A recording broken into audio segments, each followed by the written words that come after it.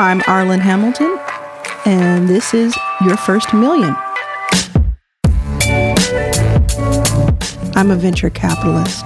I started my fund, Backstage Capital, from the ground up while I was on food stamps. I have now invested in more than 100 companies led by women, people of color, and LGBT founders. After having raised more than $10 million, people often ask me how I did it. I created this podcast so I could tell you my story, and so that together we could go on a journey and speak with some of the most successful people in the world from all backgrounds and walks of life to learn how they got their first million. And who knows, maybe I'll reach my first million in personal capital while I'm recording this series. There's only one way to find out. This episode is brought to you by DigitalOcean. Let's go.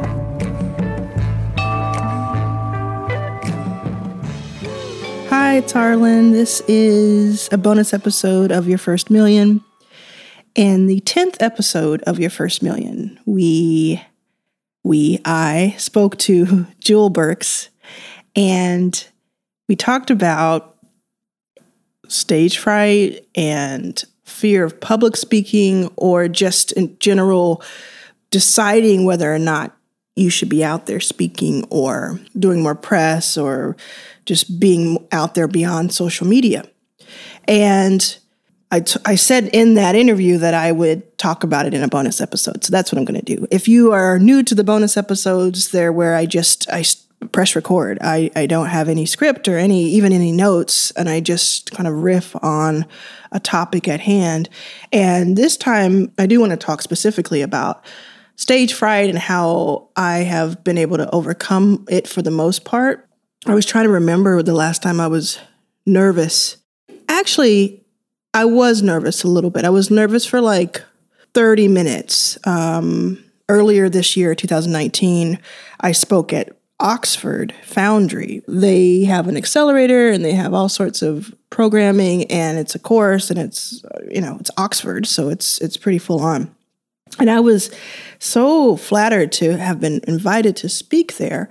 And when I got there, I just it sort of hit me, the enormity of it and the surrealness of it, because I didn't go to college, first of all, and just to be on the Oxford grounds being given a private tour because I was going to be speaking there to kick off a major event later that day, it just sort of hit me. So I said, I think I'm a little nervous right now.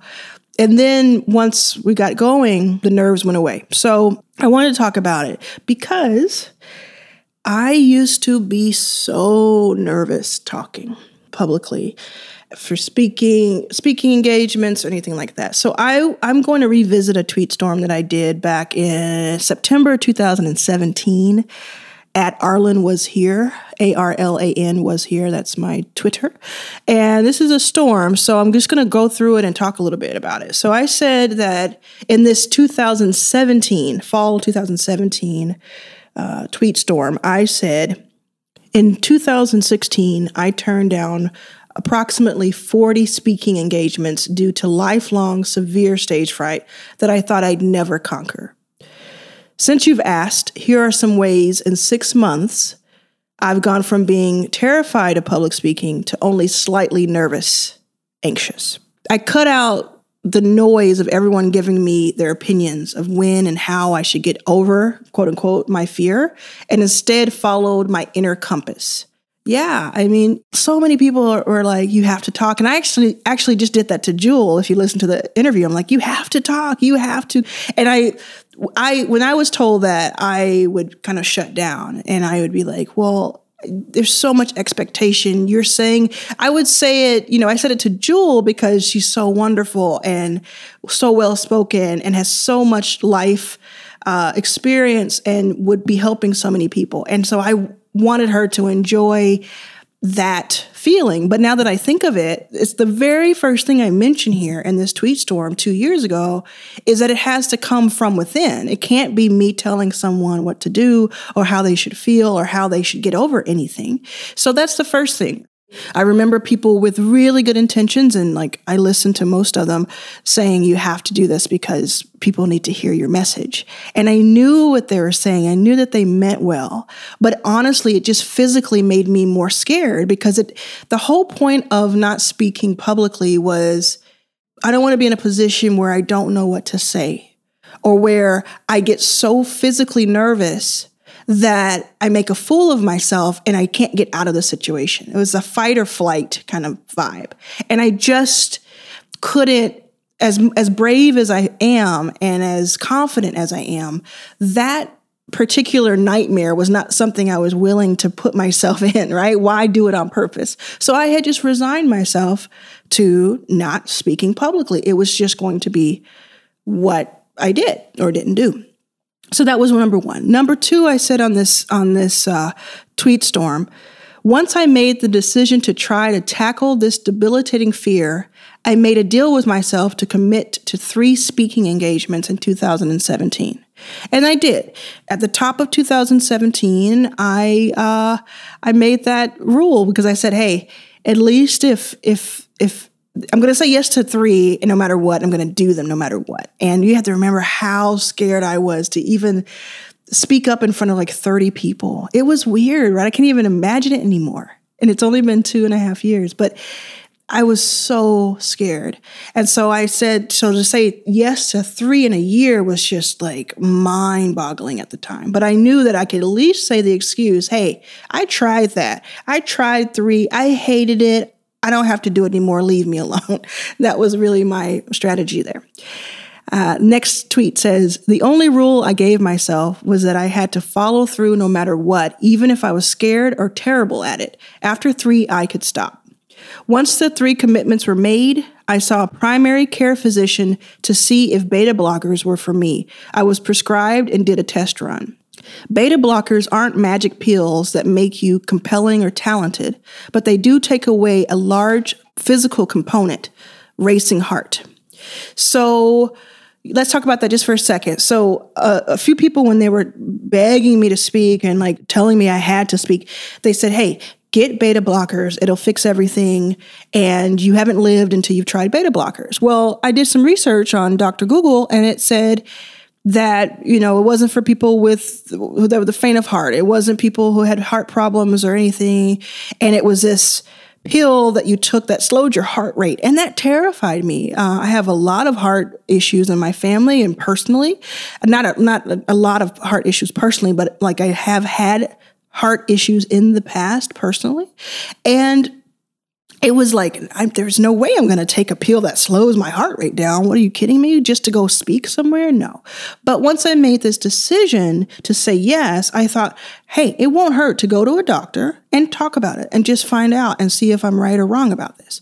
So I do remember going to a doctor. They told me, this doctor said that when he flies, he gets really, really nervous. So he usually takes a beta blocker while he's at the TSA area. And that by the time he's on the plane, he's calmed down a bit. So that was like helpful.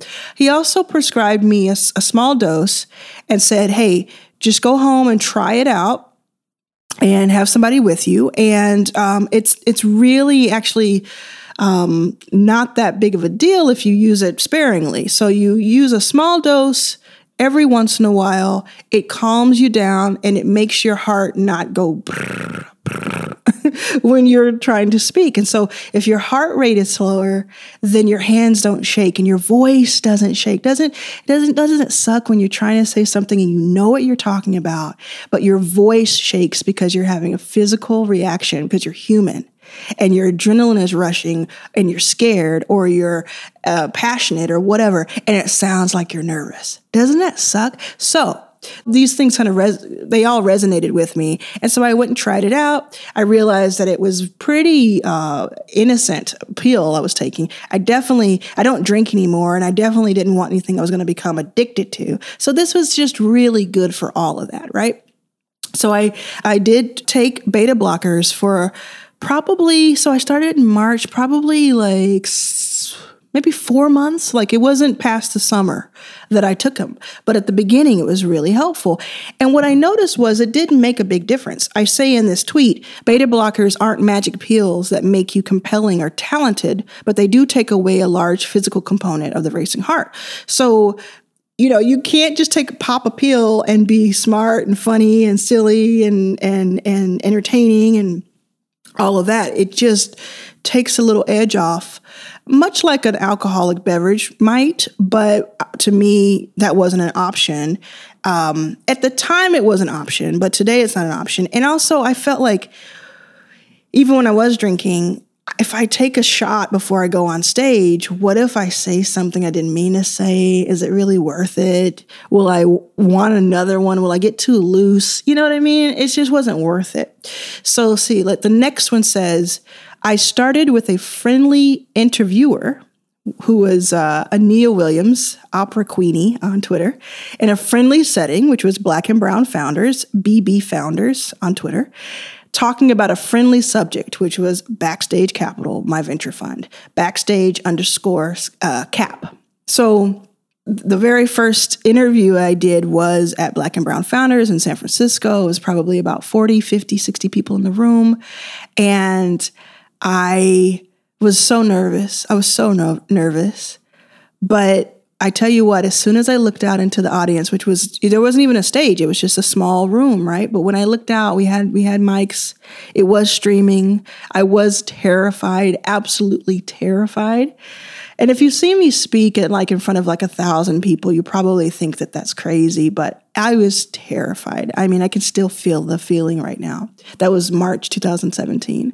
When I looked out into the audience, right before we were about to go, I saw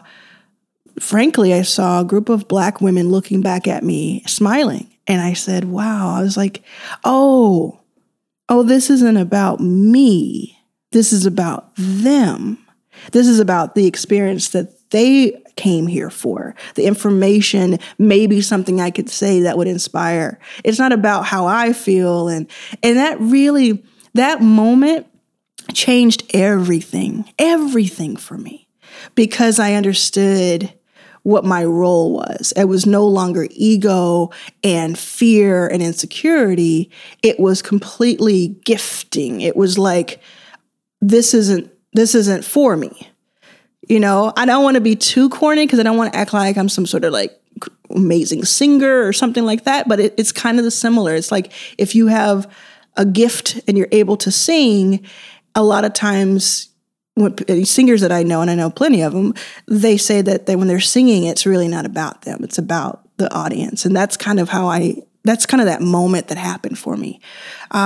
So anyway, I'll continue with the thread. I said, found a friendly interviewer, friendly setting, friendly subject. Either I or the interviewer will tell the audience the truth about me being nervous. That was really helpful at the beginning. Like the first few, I was so nervous. Still, it wasn't like it just went away after the first one, that it really just cut out all of that tension that you kind of build up for yourself by saying to the audience, if you're being sincere, I wouldn't use it. I wouldn't pretend to be more nervous than you really are, because that's really, that is not sincere, and that kind of backfires. But if you truly are really nervous, by just saying one time, you don't have to keep saying it, but one time say, you know what, just want to start off by saying, I'm really nervous. I don't do a lot of public speaking. So, just bear with me. Then you find that the audience is just so forgiving. One of the things that people used to say to me before was that, the audience just wants you to win. They just want you to win, so they're going to be there. And I would be like, yeah, right. Like, who cares if they want me to win? That doesn't really help me get my feet walking onto that stage. But now that I look back on it, it's absolutely true. The audience that you went to, with the exception of one or two that you might find yourself in, most of the time, the audience is there. They're sitting there for a reason. They want to hear something. They just want to hear from you.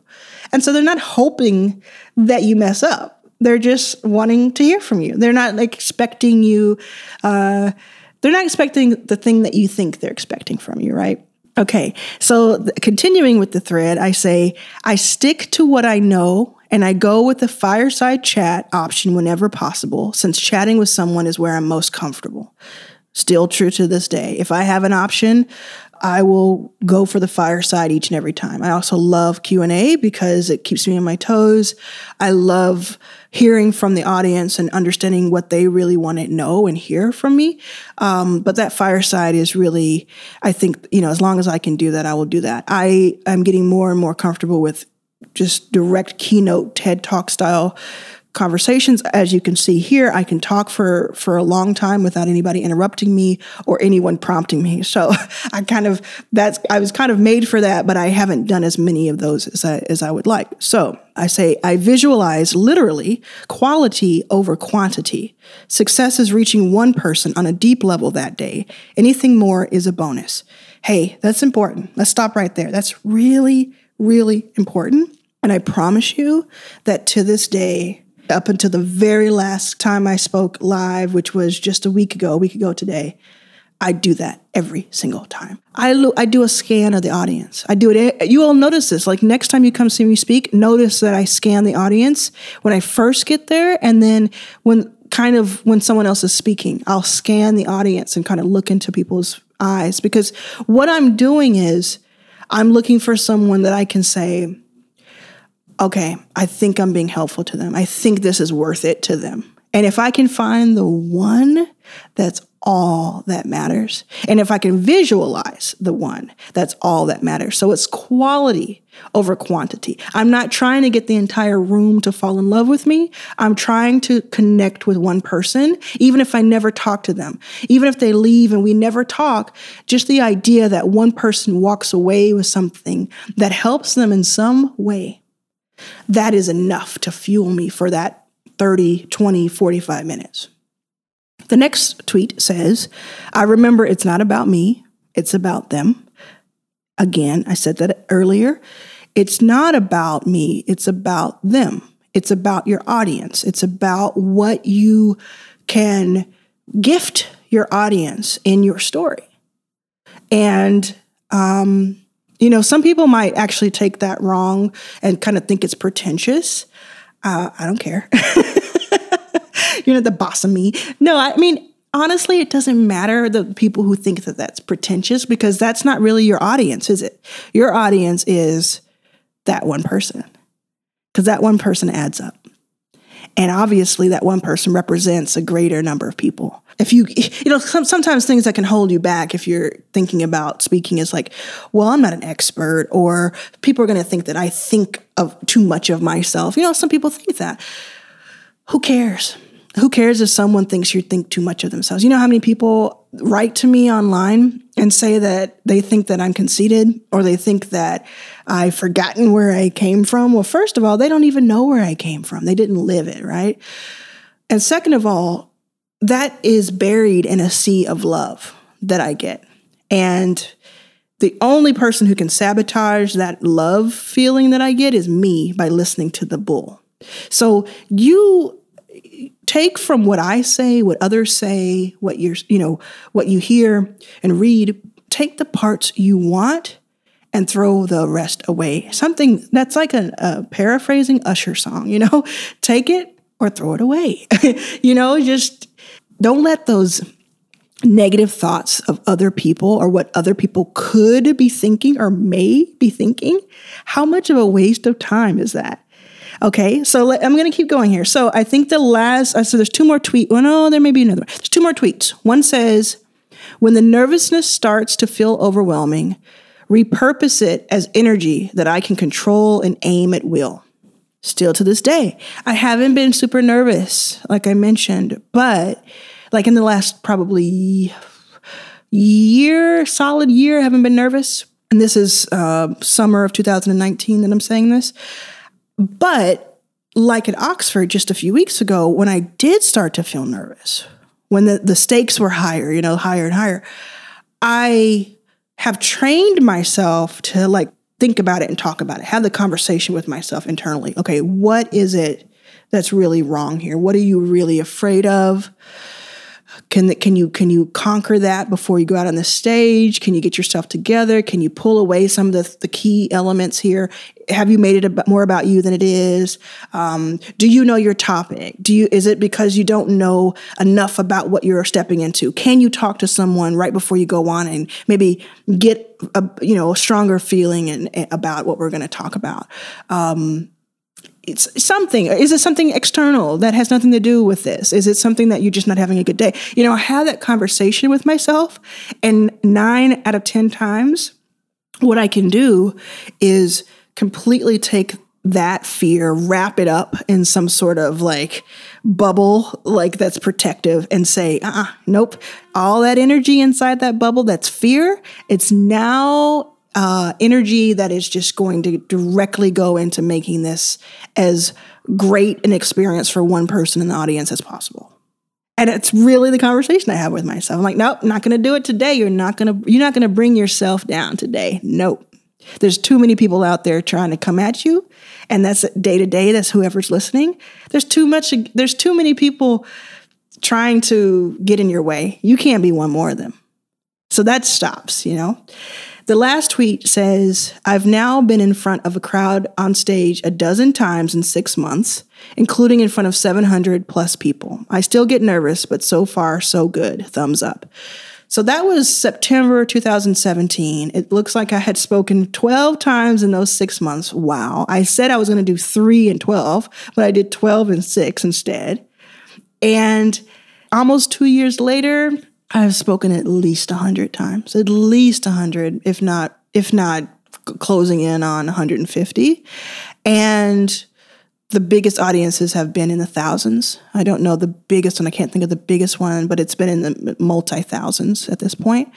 And there's room to grow. And I know over the next 2 years, there will be more and more and more. So, honestly, if you do a search on Twitter for my profile, which is Arlen Was Here. If you do a search with that profile plus the word fright or stage fright or something, it was spelled different ways, right? You're going to see over the years where I'm like, yep, sorry, I had to cancel, stage fright. Or nope, can't do that, stage fright. But, this was so real. If you talk to anybody who knew me before 2017, they would be like, there's no way, like as an adult, right? They'd be like, there's no way she's out there talking if they hadn't been paying attention. Now I'm like, I look at a week on my calendar and there's nothing there to speak at. And I'm like, whoa, this is crazy. I don't even know what to do with myself if I'm not speaking in front of a large crowd. And it just tells you how quickly things can change. And so we've talked about the how. I've given you some insights on the how, and I promise I'll talk even more in depth about it in the book that comes out next year. Can't tell you the title of the book, but it's all about these different kind of things in my life that I've kind of conquered, and this will definitely be a major part of it because we're writing it right now. But we talked about the how. Let's talk about what has happened because of it. Let's really break that down. And I haven't thought about this at all. I haven't written any notes, but I can think of a few things right off the top of the dome because let's see, we're in middle of the summer 2019. Between now and when I wrote this, or even when I started speaking in 2017, I have been the subject of Gimlet's podcast series called Startup, which has 7 episodes you can listen to right now on Gimlet.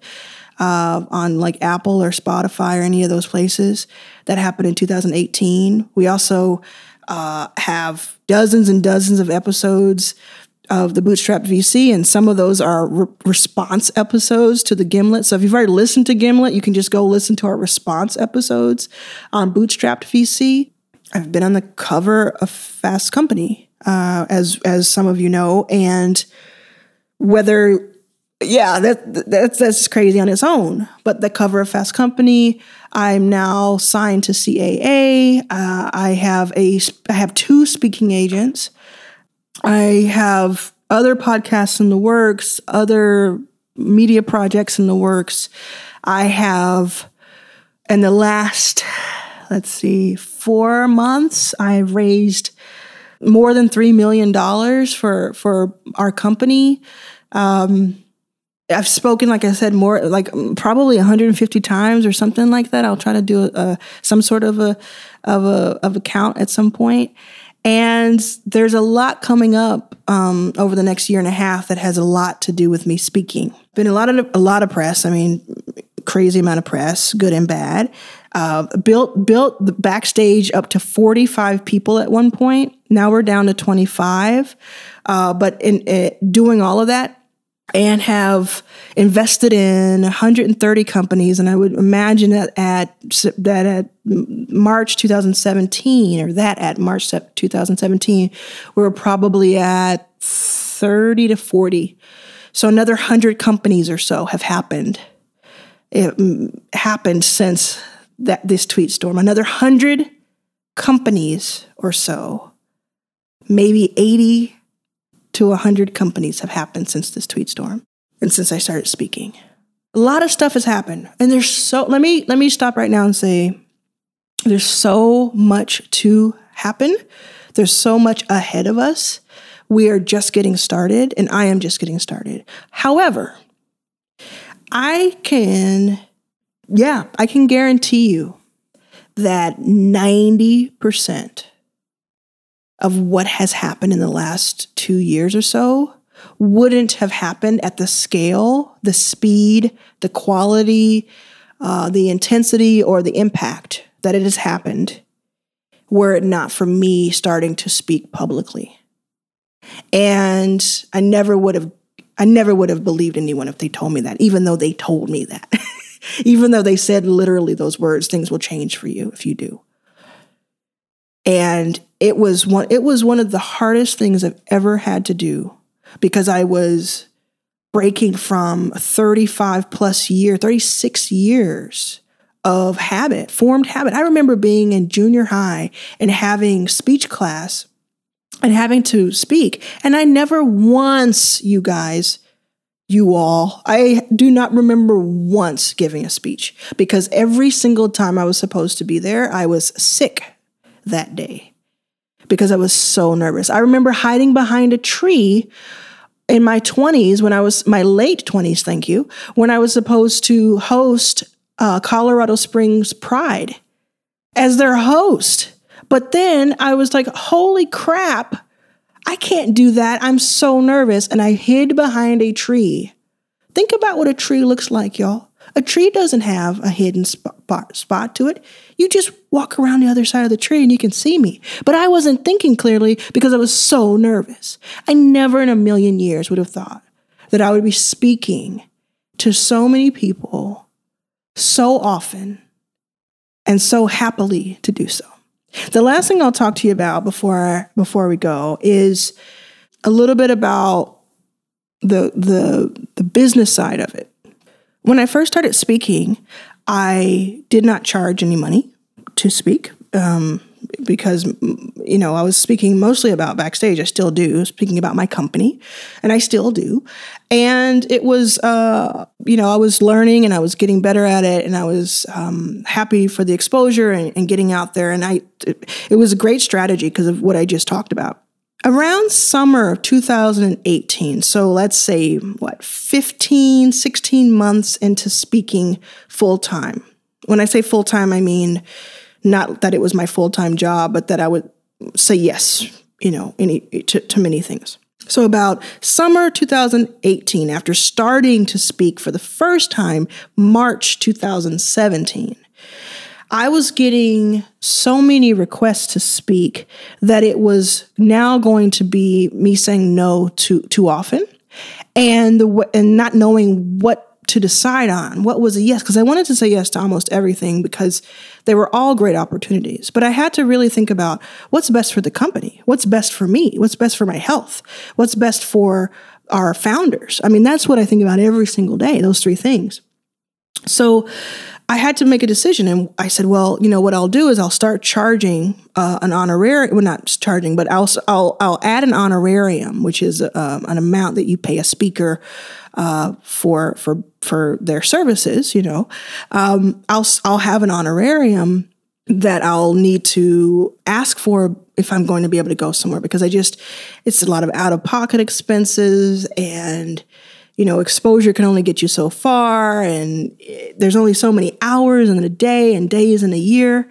So I said, cool, I'll come up with this amount. So I'm going to go into more detail in the book, but I'll tell you like right now what I did was I set a price that I thought that was pretty steep and it was scary to ask for, but I also felt like it was appropriate. And I felt like if anybody says no to that, that's good because it just frees me up to make that amount of money for our company somewhere else or to make that amount of money for myself. It's really not such a crazy number. So the first 3 people who asked me to speak, the companies that asked me to speak, I said, yeah, this is my rate. This is my honorarium rate, whatever, right? And all 3 of them said no. They're like, no way. That's ridiculous. We're not gonna pay you that. We don't have that in the budget, or no way. We're not gonna pay that amount. So I was like, okay, cool. And I guess they might have thought I was gonna say, oh, that's okay. I'll do it for free or whatever, but that was never gonna happen, right? So I said, sure, that's okay. And I thought after the 3rd one, honestly, I thought, wow, maybe I just won't get asked to speak anymore because I'm not going to change my mind here because it is the right thing to do, but also it seems like no one's really buying. So I guess that was a good run I had, That's kind of how I thought of it. And like maybe every once in a while I'll do something for free for, a group that can't afford me. Pretty cool. I'd love to do that. And maybe every once in a while I'll do some major event and we'll just do that. So right around the time I was making that concession, just a few weeks after coming up, or a few days literally actually, after coming up with that price or that rate, someone reached out and they said, hey, we'd like you to speak at this event. And I was like, yeah, sure. Here's my thing. And I was like, here comes another no. Like I just cleared up my schedule. Woo. And they came back and they said, actually, we had you in the budget for twice this much. So that's what we're offering you. Plus you can bring somebody from the team and we'll pay for all of your travel. Oh, okay. So that just changed things too. So when that happened, my rate changed to that rate. I no longer asked for the other rate. I asked for the higher rate. And that was in summer 2018. So a year ago. And today I'll have to tell you that my rate is 5 times the original rate that I asked for. And I have been paid or offered as much as 10 times the original rate that I've asked for. And in 2020, my rate goes up again. So, life happens and you can't really plan it and plot it out. I wouldn't have ever told you that this A, B, C, D would happen. But I would have told you a few years ago that I would have been in a more leveraged position. And that things that cost a certain thing at one time were not going to still be that discounted rate another time. Or my time would be worth more another time. And if that's the case for you, if you're listening to this and you've listened to this whole thing and you think, hey, you're speaking my language, what I would suggest is looking into the future by year 2, 5, however many is comfortable to you. It's up to you. It's your dream. It's your strategy. And saying, where do I want to be? And imagining that world for yourself. That's what I do constantly. Imagine that world for yourself. And the people around you and the things around you and the things you're able to do. And if you feel that 2 years from now, you're going to have more leverage than you do today, for however it happens, if you feel that that's true, and you'll know it, you'll be able to tell yourself the truth. If you feel that that's true, what you might want to do is think about how you can up your game. Sierra says, level up, level up, level up. This might be the time where you need to start thinking through that. I'm going to level up each and every year, probably every quarter, if I'm being honest. It's strategy, and you don't have to get permission. You don't have to run it by anybody. You can just decide right now, my leverage is going to be different in X amount of time. And this is how I'm going to present myself during that time. You won't know the details. You will not, no matter how much you plan, plot, strategize, know the dots that lead you there. But you can definitely say where you want to be. And then watch, as they say, some people say, and I'm the older I get, the more I get into this. Watch the universe conspire to help you. All right. So that's it. This has been fun. It's been great to look back on it. And I'll see you next time. I'm having so much fun with both the episodes that are numbered and the bonus episodes. So keep asking questions. I will continue to do these bonus episodes. If you listen to this whole episode, the code word that you're going to tweet at me or write on Instagram or say to me in person is, let me look around, sneaker. Sneaker, like SNEAKER, like shoes, sneaker. That's your code word. And you tell them, by writing that in a tweet, whether it's by itself or part of another message, or on Instagram in a DM or on a comment, you're telling me that you listened to this whole episode. All right? All right.